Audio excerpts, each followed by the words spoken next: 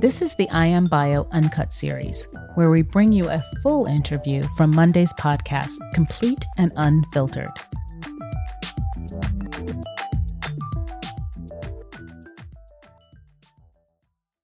So, Garen, thank you so much for joining us. Can we just start with your title and exactly what it is that you do at Genentech? Absolutely, Michelle. Well, first, it is a pleasure to join you on the I Am Bio podcast. I'm a fan of this work and really excited to be a part of this conversation, as it is a national conversation. And I'm really glad that we're a part of this discussion. So to your question, I am currently the head of inclusion strategy and partnerships within the Chief Diversity Office at Genentech. And within this capacity, I lead the design and activation of Genentech's diversity and inclusion strategy and really try to harness the power of our increasingly diverse world surrounding and within healthcare to help our organization deliver better science, better medicine, and ultimately deliver better outcomes for patients. I love it. So why is this diversity work so important to Genentech? Why is it critical to the future of the business? Well, I think it's fundamental for our sustainability in healthcare for organizations like Genentech and others to be directly focused on unlocking the power of diversity and inclusion to deliver more innovation. As a biotechnology company and a manufacturer of medicine, we realize that the face of disease is changing. If you just look at the next 30-year time horizon, by 2030, new cancer cases will increase by over 80% in low-income countries. By 2040, over half of the patients living with Alzheimer's in the U.S. will be Black or Hispanic. Take that out another 5 years, U.S. cases of breast cancer are projected to increase by 72% in Black patients, 98% in Latino patients, over 120% in patients of Asian and Pacific Islander ancestry. And then if we think about, 2050, at the midpoint of the century, Alzheimer cases in China are expected to quadruple and account for over half of the cases worldwide. So, this work is fundamental to who we are as an organization. And as we look at these global demographic shifts, it's absolutely critical to ensure that all patients are a part of our research process, our drug development processes, the innovation that we hope to bring to bear to help tackle some of these most challenging diseases that we're faced with, because those are the patients of the future. And if we're not paying attention to those patients now, we won't be in a position to provide them value and provide benefit in the future. So it's fundamental to who we are as an organization and what we aspire to provide to patients. So let's unpack that a little bit for everyone. I can see that, the changing demographics around the globe are changing the types of patients that you're going to be treating tomorrow. But how do you really engineer that or include that into your thinking when you're developing a drug? So that is a fantastic question. And I love the use of the word engineering, because that's really what this is all about. There's a lot of design thinking and engineering that takes place to think about this system of value that we are a part of and that we work within, and figure out ways that we can engineer more value for more patients. So the way we've thought about it at Genentech, number one is first we have to establish a commitment to advance inclusive research. We realize that we want to do more now for patients, and provide benefit for patients going forward. So we have to make a commitment to ensure that our research practices and approach truly is designed in a way to integrate more patients who have historically been underserved.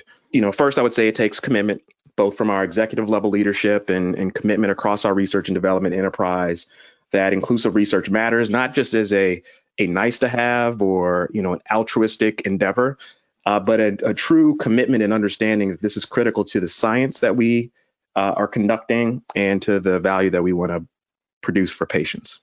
And I think once you have the commitment, it takes a level of resourcing to really make this work happen. I mean, this is challenging work. There's a lot of, well-established systems for drug development, ways of thinking about drug development protocols that, really set the blueprint for a clinical trial. Then the type of operational infrastructure that exists for us to then conduct that clinical trial. And those are, processes that have been established that, we've developed a certain degree of competence and command with. We have a certain regulatory environment that is conducive to a certain way of work.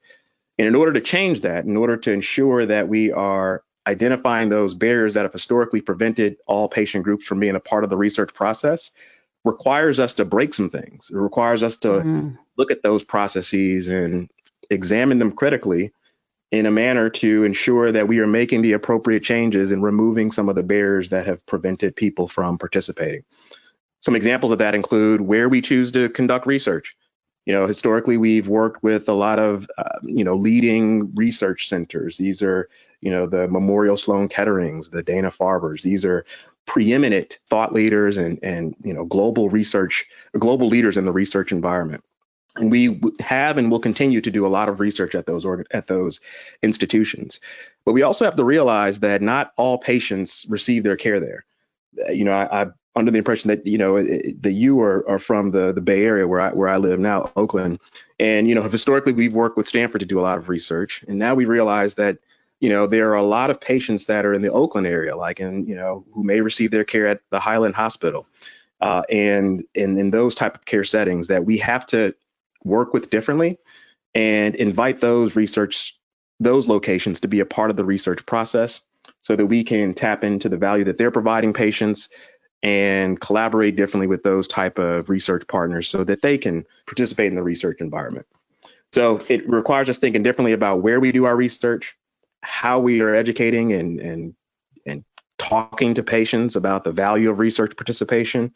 And it requires a commitment to continue to do these things over time and not be episodic with this, not be transactional with it, but to really be deeply committed to staying the course, because this is going to take both human resources and financial investment for us to shift this system in a way that more people can participate within it and extract some of the value from it.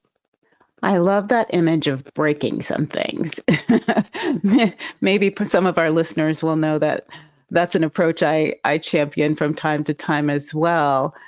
I was reflecting as you were speaking about these ivory towered halls of medicine where it's the bright, shiny academic medical center, which many of us received our training in. But as you walk those halls, you don't often see as many patients of color as you would expect, knowing the prevalence of disease in so many different communities. Yeah. Do you think it's just proximity that is really at play there? And I'll tell you why I ask this. I remember when my father was ill in one of the Texas Medical Center hospitals in Houston, and he was in this gleaming, beautiful hospital that had a baby grand piano in the lobby and marble floors. And every time I would go and visit him, I would sometimes go down into the tunnels to get food from one of the other connected 5 hospitals. And I'd come up in one of the hospitals and it would be 90% Black. And I'd come up in the gleaming baby grand piano hospital and I would rarely see a person of color. Wow. And that's just a few blocks away from each other. And so I often hear, well, our academic medical centers aren't located where patients of color can reach them. But is it that, or is it really they're not welcoming those patients in the door? And if so, what can companies like Genentech do in your reengineering of your research to touch that issue as well? That's a great illustration of the care environments that our patients find themselves in, both in the academic medical hospital and maybe in the community-based medical center. So I think that, as a sponsor for research, we can do both things well. We can communicate with our academic medical centers, those that have historically been our close collaborators in the research setting, and let them know that inclusive research is important to us and that we expect that they will recruit a population, a demographic into the studies that they participate in that truly reflects the demographics of the disease that we are answering a scientific question within. So I think that there's, establishing this commitment inside of our organization and communicating that commitment to our research network is critically important. And then holding our research network accountable to standing up and delivering against that ambition. So I think that's certainly something that we can do as a one of the stakeholders in this network to really drive some change at the academic medical center. And then we also need to give access and think differently about where we conduct research. That community-based hospital, more often than not, has the type of technology required to be a strong research participant. They have the staff. Maybe they haven't had as much exposure to the research network, but they certainly have well-trained, smart doctors and smart, a clinical infrastructure that could support clinical research participation. But they've just been on the outside looking in for whatever reasons that may exist there. And then just, researcher sponsors overall haven't decided to cast a wider net to bring more clinical research sites into our research networks.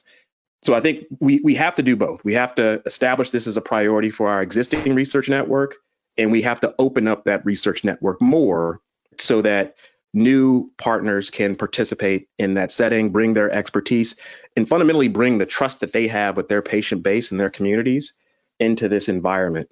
And I think if we do that, along with a host of other interventions that we can make, we will put ourselves on a path to see more representation in clinical research, more patients that truly experience disease, finding themselves in the research environment, benefiting from the high level of clinical care that takes place within that environment, and ideally experiencing better outcomes as a result of that participation. That's our aspiration.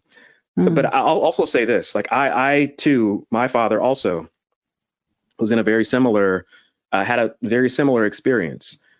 He was, when I first got into this space of inclusive research, diversity in clinical trials, trying to understand how Genentech prioritized this type of work and what type of changes we can make, he was diagnosed with cancer. And at the time, we had just pulled together this advisory group of thought leaders from oncology, ophthalmology, neuroscience, and patient advocacy organizations and others to start to advise Genentech on how we can think about bringing in more historically underserved groups into our research setting. And at the time that I was forming and developing this particular advisory committee and building relationships with the likes of, Dr. Otis Brawley, who used to be the chief medical officer at the American Cancer Society, and Edith Mitchell, past president of the National Medical Association, these preeminent thought leaders in cancer care, I had this very personal struggle that I was dealing with to talk to my father about clinical research and to try to, talk to him about, bringing this to his care team and me helping him being a part of those conversations with his doctors. Now, for him, he had been with, this is in St. Louis, he had been with within his network, SLU Care, for years. That was where he, got all of his medical care. His primary care doctor was there. His cardiologist was there. All of his care team was there. But unfortunately, they didn't have access to clinical trials for his particular diagnosis. He was diagnosed with pancreatic cancer.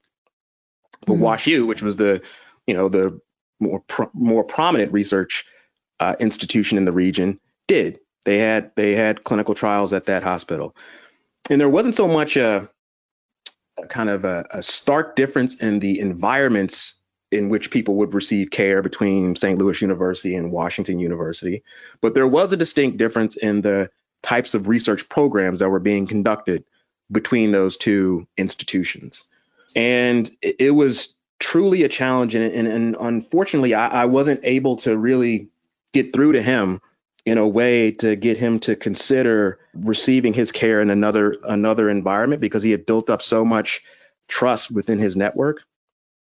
And it's one of those kind of personal, professional driving inspirations now that really motivates me to try to do more, because I've had a personal experience and have had this challenge within my own family, trying to get this right, trying to talk to my family about some of these topics. And yet I'm also a professional in this space, and I'm surrounded by experts and thought leaders in this space. And I think it just illuminates part of the challenge. There's some institutional challenges, there's some sponsor challenges, and there's some just family challenges. There's some patient challenges in how we talk to patients about this topic and really educate communities around, what's at stake, when they're faced with a serious diagnosis, and how research can be a part of their path to health. You're touching on such a poignant topic, which is how do we convey the potential impact and power of biomedical research to a lot of these communities that we've come from, because it sounds so foreign. It sounds like a luxury. It sounds like something that doesn't necessarily relate to their day to day. But those of us who get a glimpse inside of the power of research know that it can be transformative, and bringing those conversations to families and communities is such an important step. It absolutely is. I view my current role as part engineer, kind of design thinker within the organization that I represent, and an ambassador within the biotechnology universe writ large. But I also find myself as someone who is trying to, inspire a different kind of conversation within communities of color as it relates to our health, our well-being, and the promise of, the promise of a future where we are closing healthcare disparities and truly unlocking, healthy lifestyles, and able to cure some of these serious illnesses that impact our community so much. And part of that charge, I believe, is going to, different environments and start talking with my own family. I have a big family in St. Louis, and trying to talk to them about exactly what you're saying, what I'm observing within my own company, the scale of innovation, the brilliance of my colleagues, our, kind of current investment in personalized healthcare, and really, both this integration of big data, technology, machine learning, and combining that with all of the expertise we've built up in drug development and in diagnostics to truly deliver a powerful vision of personalized healthcare going forward, helping doctors make smarter decisions for patients, helping us cure diseases faster. And I'm seeing all of this, and I'm trying to operate as a translator into certain communities to let them know, like, the future is bright, it's promising. There's a lot of fascinating work that's taking place, but we have to be a part of this conversation, and we have to think differently about our healthcare and have a different kind of conversation within our families and at home, so that we can appreciate where technology is, where it's going, the promise that it has for us as people who would benefit from this technology and benefit from this future state, but recognizing that there's a degree of reluctance, and there's, we have questions, and there's layers of distrust that, are well reasoned, but in some ways are limiting our ability to take advantage of the best that healthcare has to offer. And that's something that I think we all, like, I come from the African American community.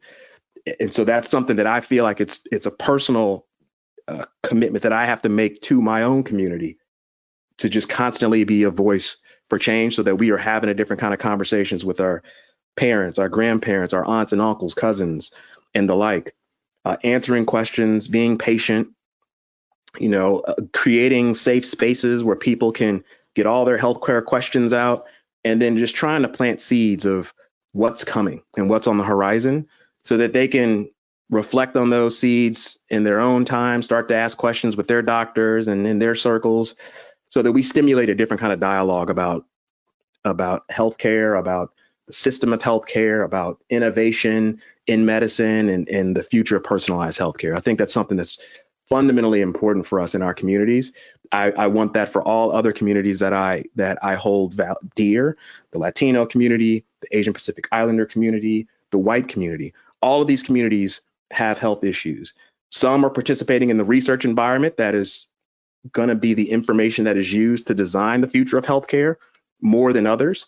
And so they stand to benefit more than others as that innovation starts to roll out. And so I think what I'm really focused on is ensuring that those that maybe not have been as present now become more present so that we can all realize what's to come. Well, you've inspired me. So let's talk nitty gritty for a minute. Mm-hmm. I hear from member companies all the time who say, we really want to diversify our clinical trials, but we don't know what works. What specific initiatives has Genentech tried, and which have really shown results? Mm-hmm.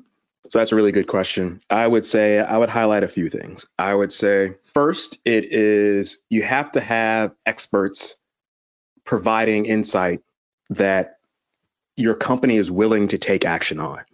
So one of the first things we did, and I just alluded to it in a previous question, was we established an external council, an advisory body that would provide us recommendations for changes that we can make to our research practices, our approach to research, help redesign our kind of established processes to open them up and make them more inclusive, things like inclusion, exclusion criteria and sites that we do research at, et cetera. We established that advisory group to both give us the insight and then also hold us accountable for driving change. So I would say pull together a body of advisors that stand outside of the company, because I think the power of that advisory group is that they create a different level of accountability for company leadership to respond to. And that I found that we have seen that with, just the presence of our CEO, our chief medical officer, heads of our global product strategy are all now participating in engaging our external counsel for inclusive research to extract some of that expertise, but also to showcase that we're committed and that leadership that we will drive change in these large organizations. So that's something that I think is very important. And now I'll talk a little bit about some structural changes that could be relevant for a large organization to consider. I think it's important to look at, the blueprint that sets the path for research. So the clinical development protocol that just outlines the disease area that's in focus, talks about the scientific questions that exist within that disease area, and kind of outline how clinical research would be done in a certain disease area, and evaluate those protocols for biases. I think what we found in our organization is that, our inclusion or our clinical trial protocol and elements within it, mainly like our inclusion and exclusion criteria for a lot of our clinical studies, were things that had been templatized almost. They had been kind of, we had gotten a certain, standard healthy patient model identified within those protocol. And that became something that was adopted across multiple protocols in a particular disease area.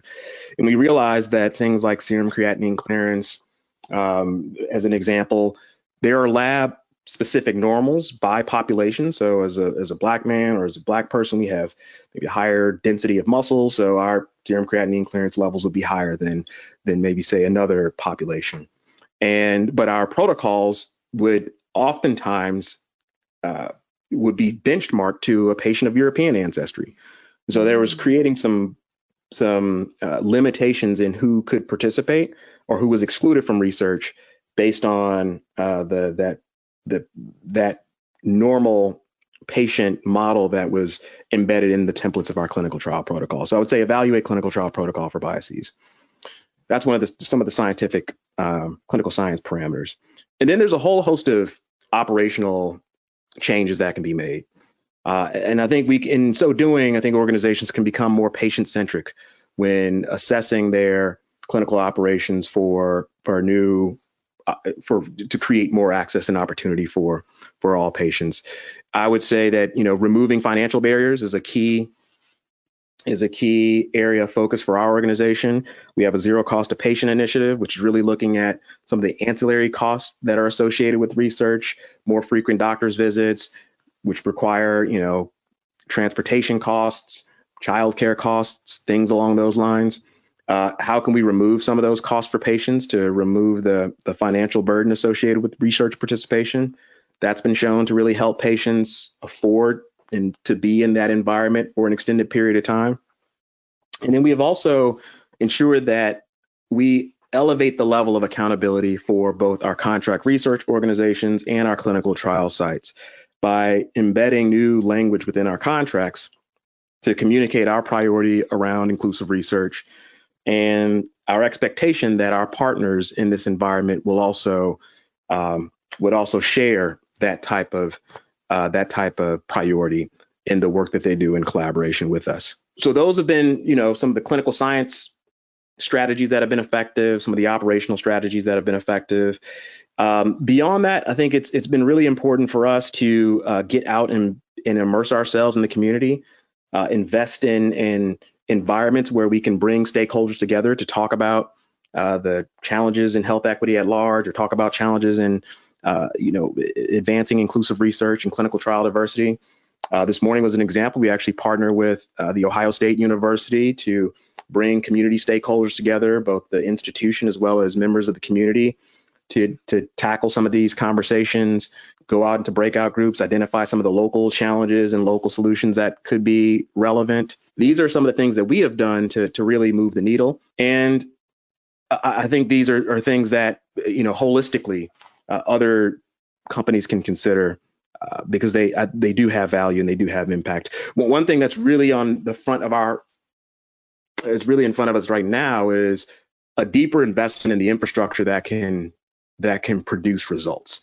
And so what do I mean by that? We are in the process of establishing a site alliance model, which is a collaboration with clinical research sites, hospitals, medical centers who have had a track record of success in recruiting patients into oncology clinical trials.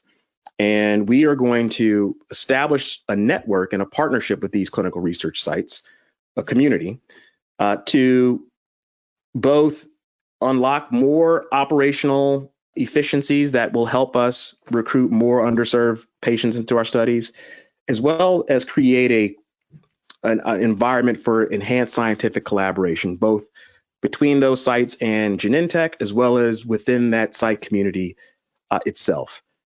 And our intention is to, number one, ensure that we can bring more populations into our studies, but also to create a learning community where a lot of these best practices can be shared and cross-pollinated across sites that are around the country.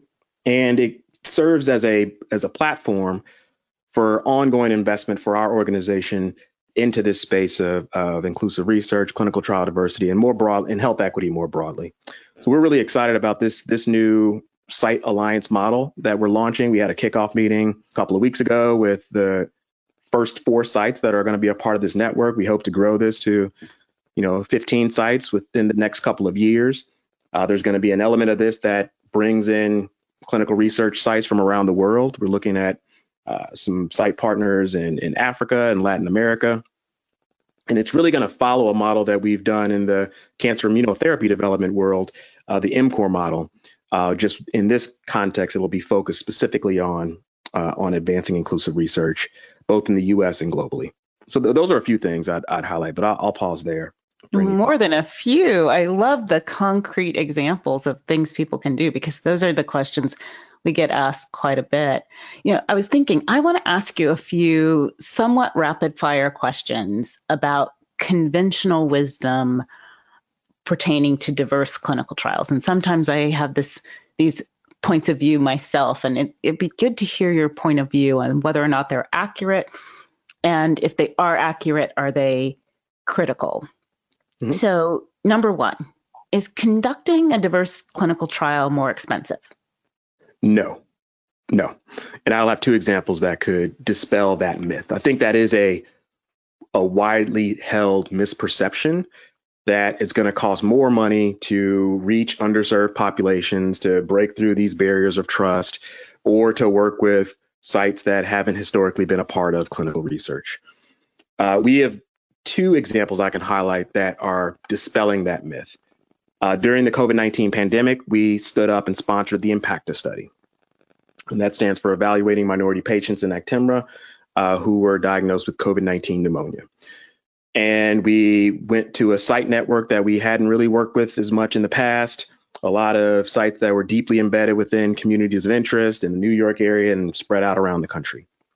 We were able to stand that study up from protocol development through first patient in. It was the fastest study. Now, granted, the pandemic really catalyzed some of that speed and momentum, just given the conditions that we were operating within, but fastest study from protocol development to first patient in within our organization. And then to, last patient in, we found that study was no more expensive than any study that we had done in that category, looking within the immunology space, this type of molecule, this type of patient mix and demographic, that the study was done on time and within the budget that we have historically come to expect a study like this would cost. So that dispels the myth there. And then currently we are enrolling a study in multiple sclerosis, the CHIME study. It's the characterization of ocrelizumab in minority patients with multiple sclerosis. This study, similar context, is we're specifically recruiting African American and Latino patients. Really, the scientific question is to understand why the disease presents differently in those patient groups than what we've seen in patients of European ancestry. And that study is also enrolling ahead of schedule in comparison to our other multiple sclerosis studies. And the costs are right in line with other MS studies that we've conducted in the past. So this notion that a focus on inclusive research, a focus on diversifying clinical studies is going to cost more money, it's going to be more expensive.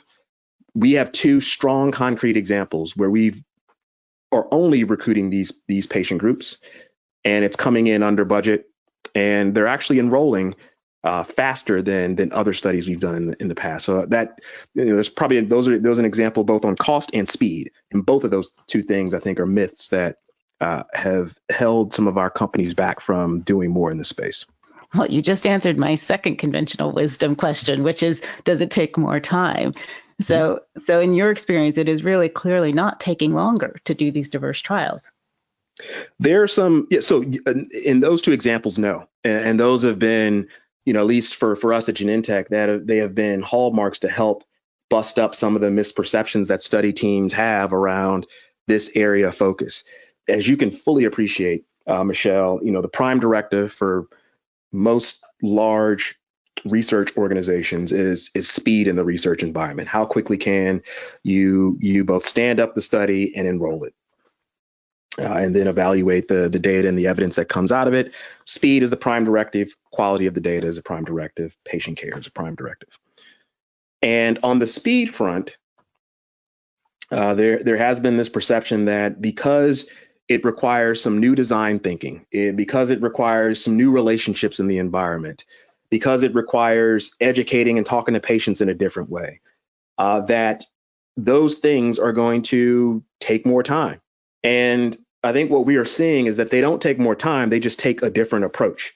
They take a different network and party that you're engaging with, and they take some time to build up some new relationships that will allow us to do more. But I think as we think about the future of more inclusive clinical research efforts, industry starts to take this, at scale, and more companies are investing in this type of work.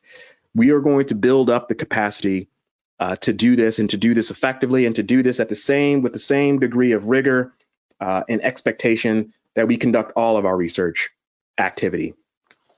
I love that. That was so tweetable. It doesn't take more time. It takes a different approach. I love that. Okay, the next one for you. So you enrolled this diverse trial, but are the patients going to be, or more patients going to be lost to follow-up? Are you going to be able to get the patients to come back for their follow-up appointments? That's another conventional wisdom assumption. Yes. So I do think that there is some degree of that's a very valid question. I think it's a valid question, but I do think there are some emerging areas of focus that can help us tackle this question. I'm really drawn to patient navigation related services right now. I think we're starting to see more of this in the literature. Dr. Karen Winkfield has really, put out, a really compelling evidence on the impact and the value of patient navigation. Others are starting to coalesce around this particular topic. I think it's been in focus for a number of years, but part of the challenge is that we haven't been able to quite figure out how to support patient navigation at scale, how to help centers have a patient navigator on staff to help a patient just move through the continuum of care, understand that there are going to be maybe more frequent visits and doctor's visits during a clinical trial, understand they're going to be talking potentially to people they haven't talked to at the hospital, so on and so forth, other services that may support a patient who's a part of a clinical study. So there is, within that whole constellation of activity and just the journey associated with clinical research participation, there is risk of patients would fall off that path because it's burdensome potentially, or it requires a little bit more effort than what a typical annual appointment with your doctor may require. Mm-hmm. But I think if you have somebody that's holding your hand and walking alongside you that you trust or that you feel a connection with, that you feel like has your best interests at heart, it makes that participation easier. And I think as an industry, if we can figure out ways to support that type of relationship, bringing patient navigation into the research setting at scale will help patients stay on study and enroll. I mentioned our Site Alliance network. This is something that we're going to pilot within that network. I think we found some innovative ways to ensure that patient navigation services can be embedded within a study budget, which is something that we're really excited about. I think this set of services is very different than a clinical research coordinator, which has been a traditional outline of a role that takes place that has been funded within a study budget. We're clarifying and going to articulate that in a different way because we know that this has value. One of our Site Alliance partners, the University of Alabama, Birmingham, presented some evidence that showed that for cancer clinical trials, Black patients, 75% of those patients who were enrolled in studies and mapped and connected with the patient navigator finished the study, compared to 35% of the patients who enrolled in studies and didn't have a patient navigator. So I think that really starts to zero in on the value of patient navigation as a mechanism to help address this concern around patients falling out of the trial and being lost to follow-up based on the nature of study participation. I am so glad you mentioned Karen Winkfield. She was right behind me in Duke in the MD PhD program. So I always admire her work. So Duke is going strong. Duke is going strong. Brilliant work.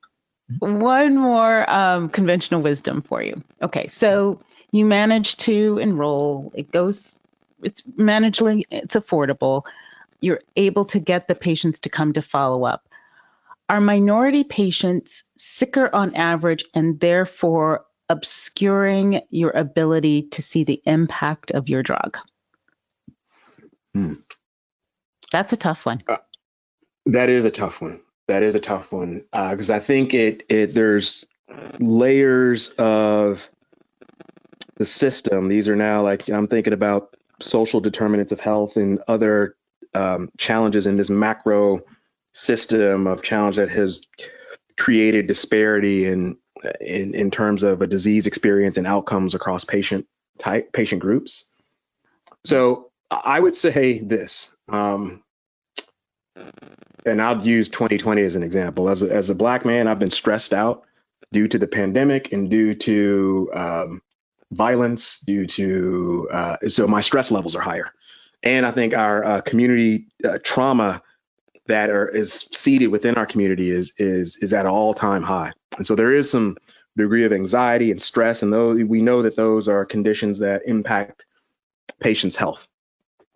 And I think as we're starting to appreciate and actually call out, systemic racism has impact on communities of color, Black and Latin communities, and that also has impact, in addition to just kind of the social circumstances that groups find themselves in and as a result of that history and the very present reality of kind of enduring stresses that we are carrying with us due to circumstances, police violence and other things.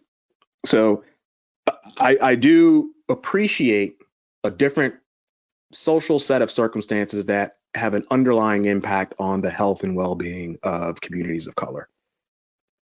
To say that then, if you were to, a patient is diagnosed with, say, triple negative breast cancer, You have those kind of attributes that run alongside that patient's presentation and their actual kind of clinical history and kind of the genomic information that's used to direct care.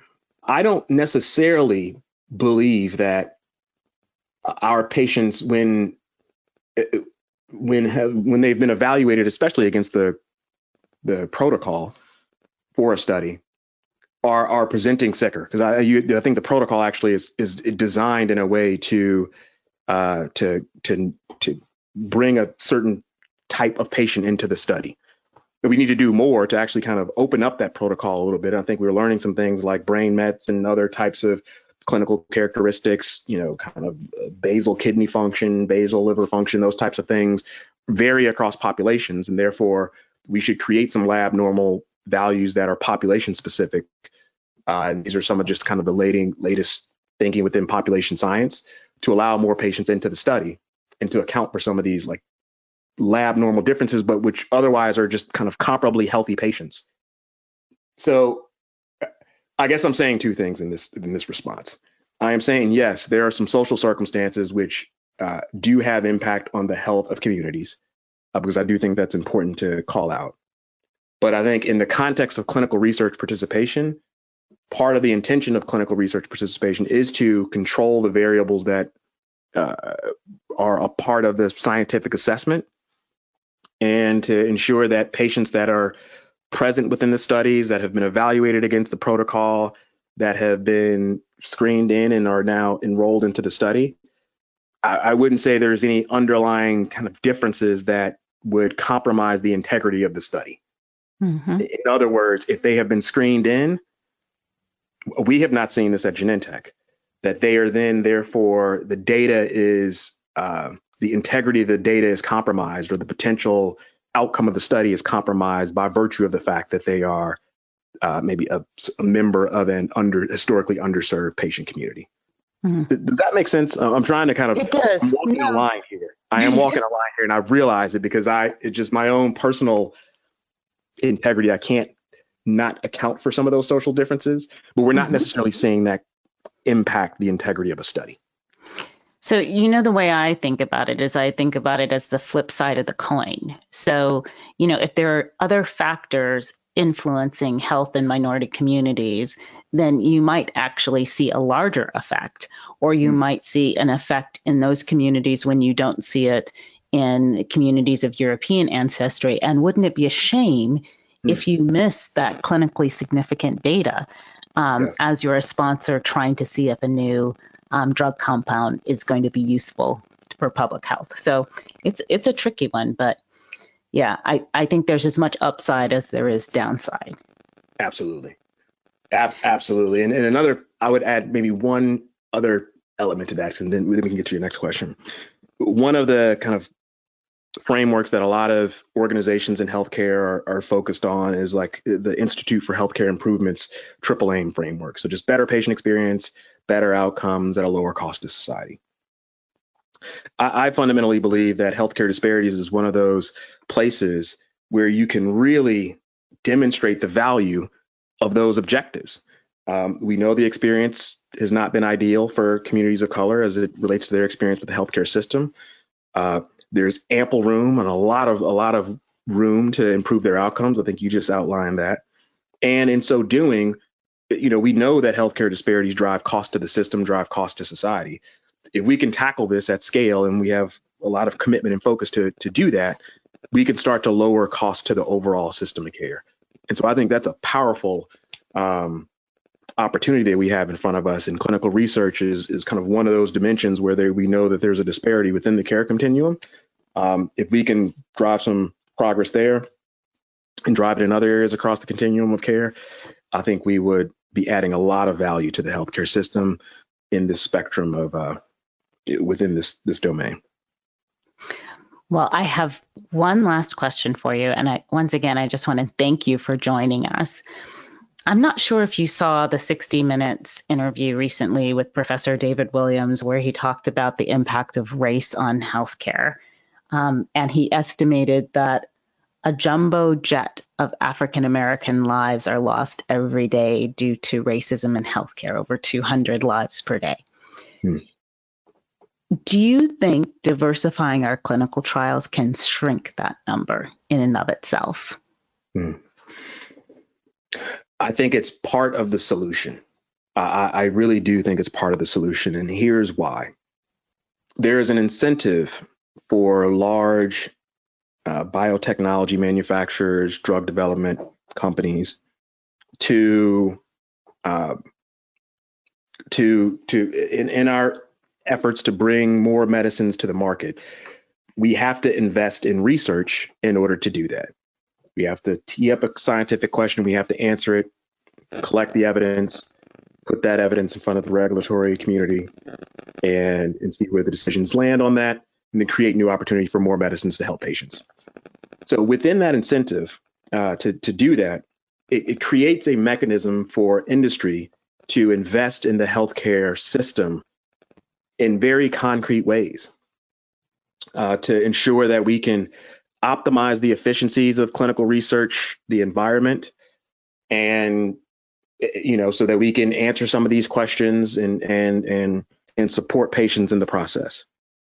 That incentive connects to some of the care delivery incentives of healthcare institutions and of physicians to provide great care to their patients. And so because this system creates this space for us to collaborate and work within, and allows manufacturers to invest in better patient care, if we are doing this and also focusing it in on the area within this system where we know that there is a disparity in participation, to your point at the beginning of this call around engineering new promise and new value, we can start to engineer things in a way that create new efficiencies to deliver care to more patients more affordably and ultimately improve patient outcomes.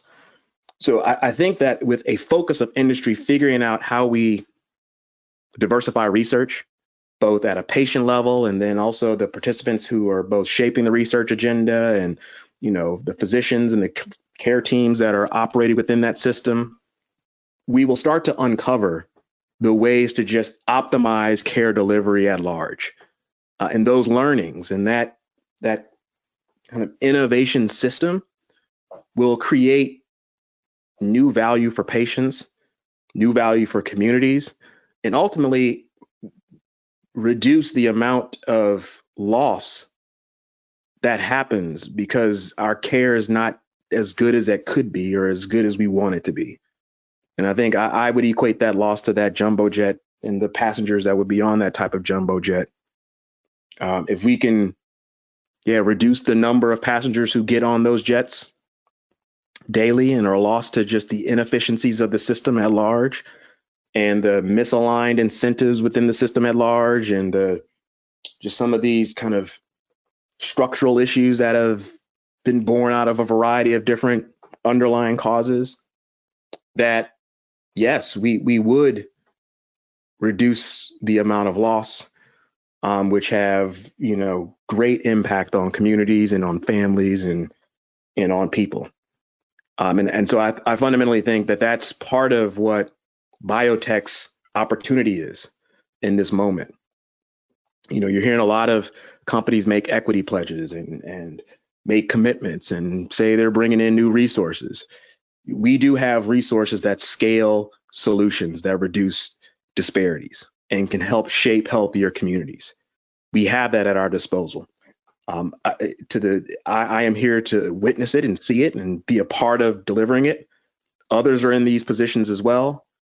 Now that we have this collective attention on this problem, I think it is our charge to ensure that we are now directing our resources into the system in a way that delivers more value, reduces the inefficiency and the loss that comes alongside of it, and ultimately helps improve the health of the communities that we are investing in.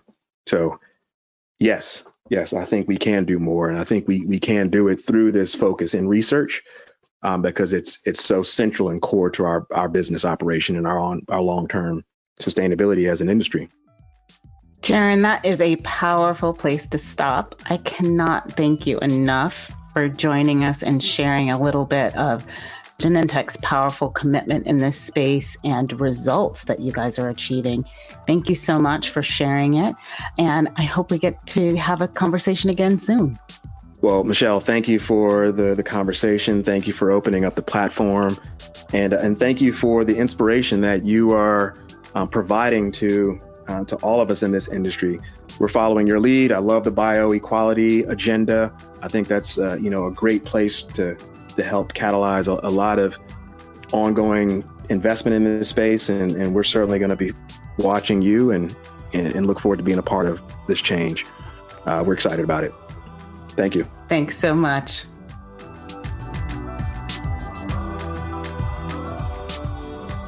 Thanks for listening to I Am Bio. Make sure to subscribe on your favorite platform and give us a rating or review.